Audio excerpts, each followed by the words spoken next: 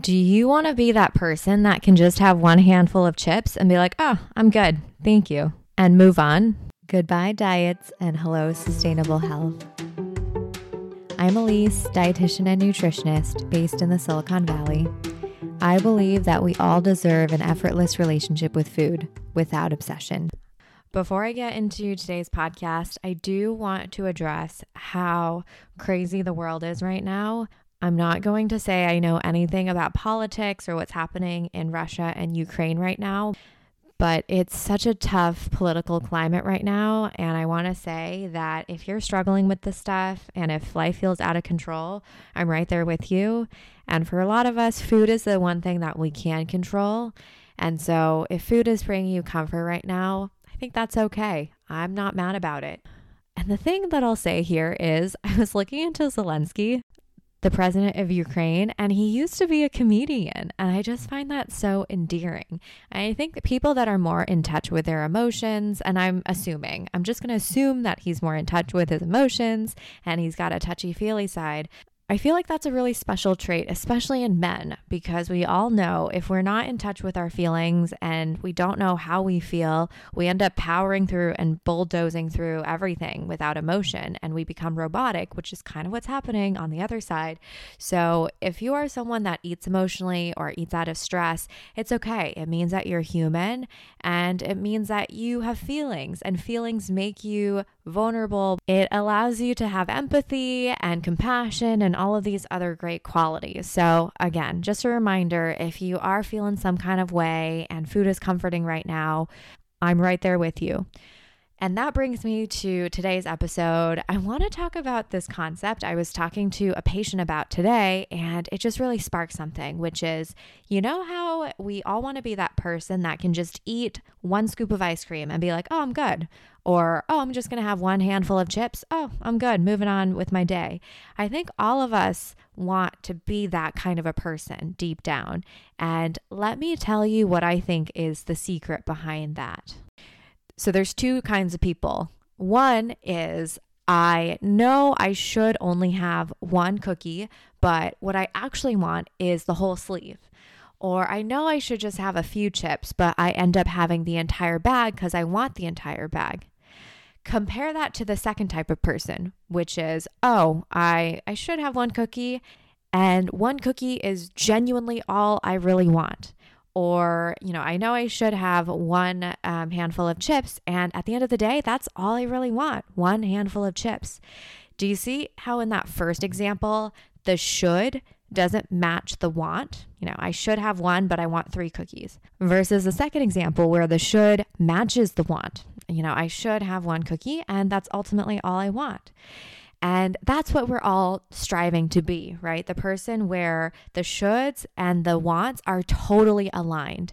So how do we get there, right? That's the question. How do I be that person? How do I embody my wants with the should so that they align? The first thing that I want you to do is throw the word should out the window. Just toss it aside. Put it in the recycling, put it in the trash. Let's compost should.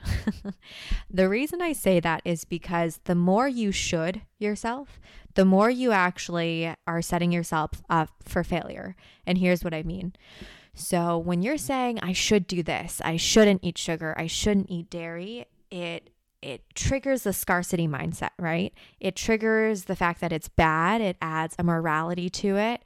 It also, on a subconscious level, the next time you are exposed to it, you might end up having more. Even though logically, your logical mind doesn't want you to have very much of it, subconsciously, you're like, oh my God, this is a once in a year thing. Let me just eat all of it because it's so delicious and I don't know when the next time I'm going to have it is. That's scarcity mindset. On the flip side, if I told you this cookie, you get to have this cookie every single day after lunch. It is actually your homework to eat this cookie every single day after lunch. By the end of the year and, beginning of 2023, if I gave you that same cookie again, you're likely going to take a few bites of it and be like, okay, cool, got it, and move on. You wouldn't want the entire sleeve. You wouldn't want more than probably one of those cookies because it was always there. It's been there every single day of the year, and you know that it will be there again. So do you see how that's the abundant mindset kicking in of like, it's been there. It will be here. It will forever be here. I've had it. It no longer is that special. It has lost its charge.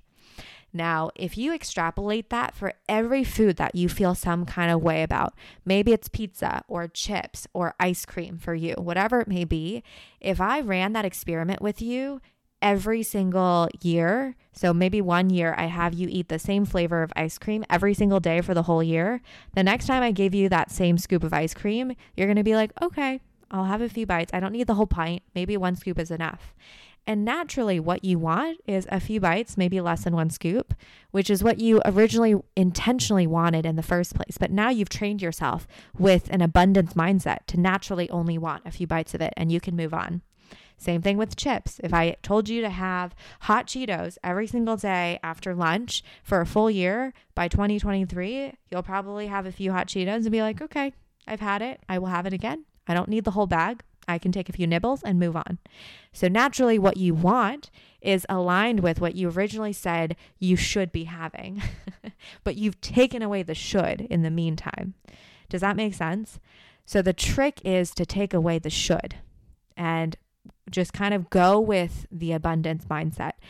Now, the nuanced thing about this is I'm not telling you to tomorrow eat all the foods that you ever want every single day. I'm not telling you to have ice cream every single day after lunch or chips every single day after dinner. You can try this out one thing at a time. And I remember a year or two ago when I finally started to eat gluten, because I was gluten-free for ages because I thought gluten was the devil, I tried it with one type of bread at a time. So in the beginning, it was sourdough. I got sourdough from, the farmer's market every single time I went to the farmer's market, and I froze it and I would eat one every single day for a week. And I felt really good. It was part of my meal. It was really intentional. I enjoyed it. And after a week or two, and it actually took months because I tried this experiment multiple times over the course of a few months. Now you give me a piece of sourdough bread, I will taste it. If it's really good, I'll have most of it. If not, I probably will take a few bites and move on, but I don't feel compelled to eat the whole baguette. And so I'm saying that you can try this with one food at a time for as long as you want, maybe for a few weeks, or maybe for a few months, or maybe you come back every few weeks and you try this again. I don't want you to day one, dump everything on your plate and try this exposure treatment with every single food. But this is one way to help yourself align what you want and what you intended on having in the first place, the quote unquote should part. I know this is pretty meta. This is having you take a step back and really approach it from this very intentional and reflective lens. But truly, if you want to be that girl or that person that just has a handful of chips and moves on, you got to give yourself time to be abundant with it. So it loses its charge, so that it loses its specialness. And I promise that is the secret. If you are looking for more of these gems, I invite you to explore my Craving Food Freedom Collective, where every Monday, me and part of this community come together to talk about these things, to talk about this gap, right, between what we want to do and what we should do. We talk about our relationship with food and how we feel in our bodies. Every single week, we come up with things to talk about because there's a never-ending stream of questions and doubts and concerns and self-consciousness that comes up as we practice intuitive eating and we start to learn how to accept our bodies. So there is a 7-day free trial going on, so you can pop in and just see what the first 7 days looks like. You'll be able to hop into one Monday session and get to chat with me live. And then from there on out, it'll be a monthly subscription fee. And for the first time ever, I will actually be adding in my 30-day guide to binge and body freedom into the collective. So you'll be able to get the binge and body freedom guide, a DIY guide with literally every single exercise I use with my private one-on-one clients if you join the collective. So I invite you to explore what that's all about. The link is in the show notes. So come join me there if you're interested. Otherwise, hope you have a great week ahead, and I'll talk to you next week.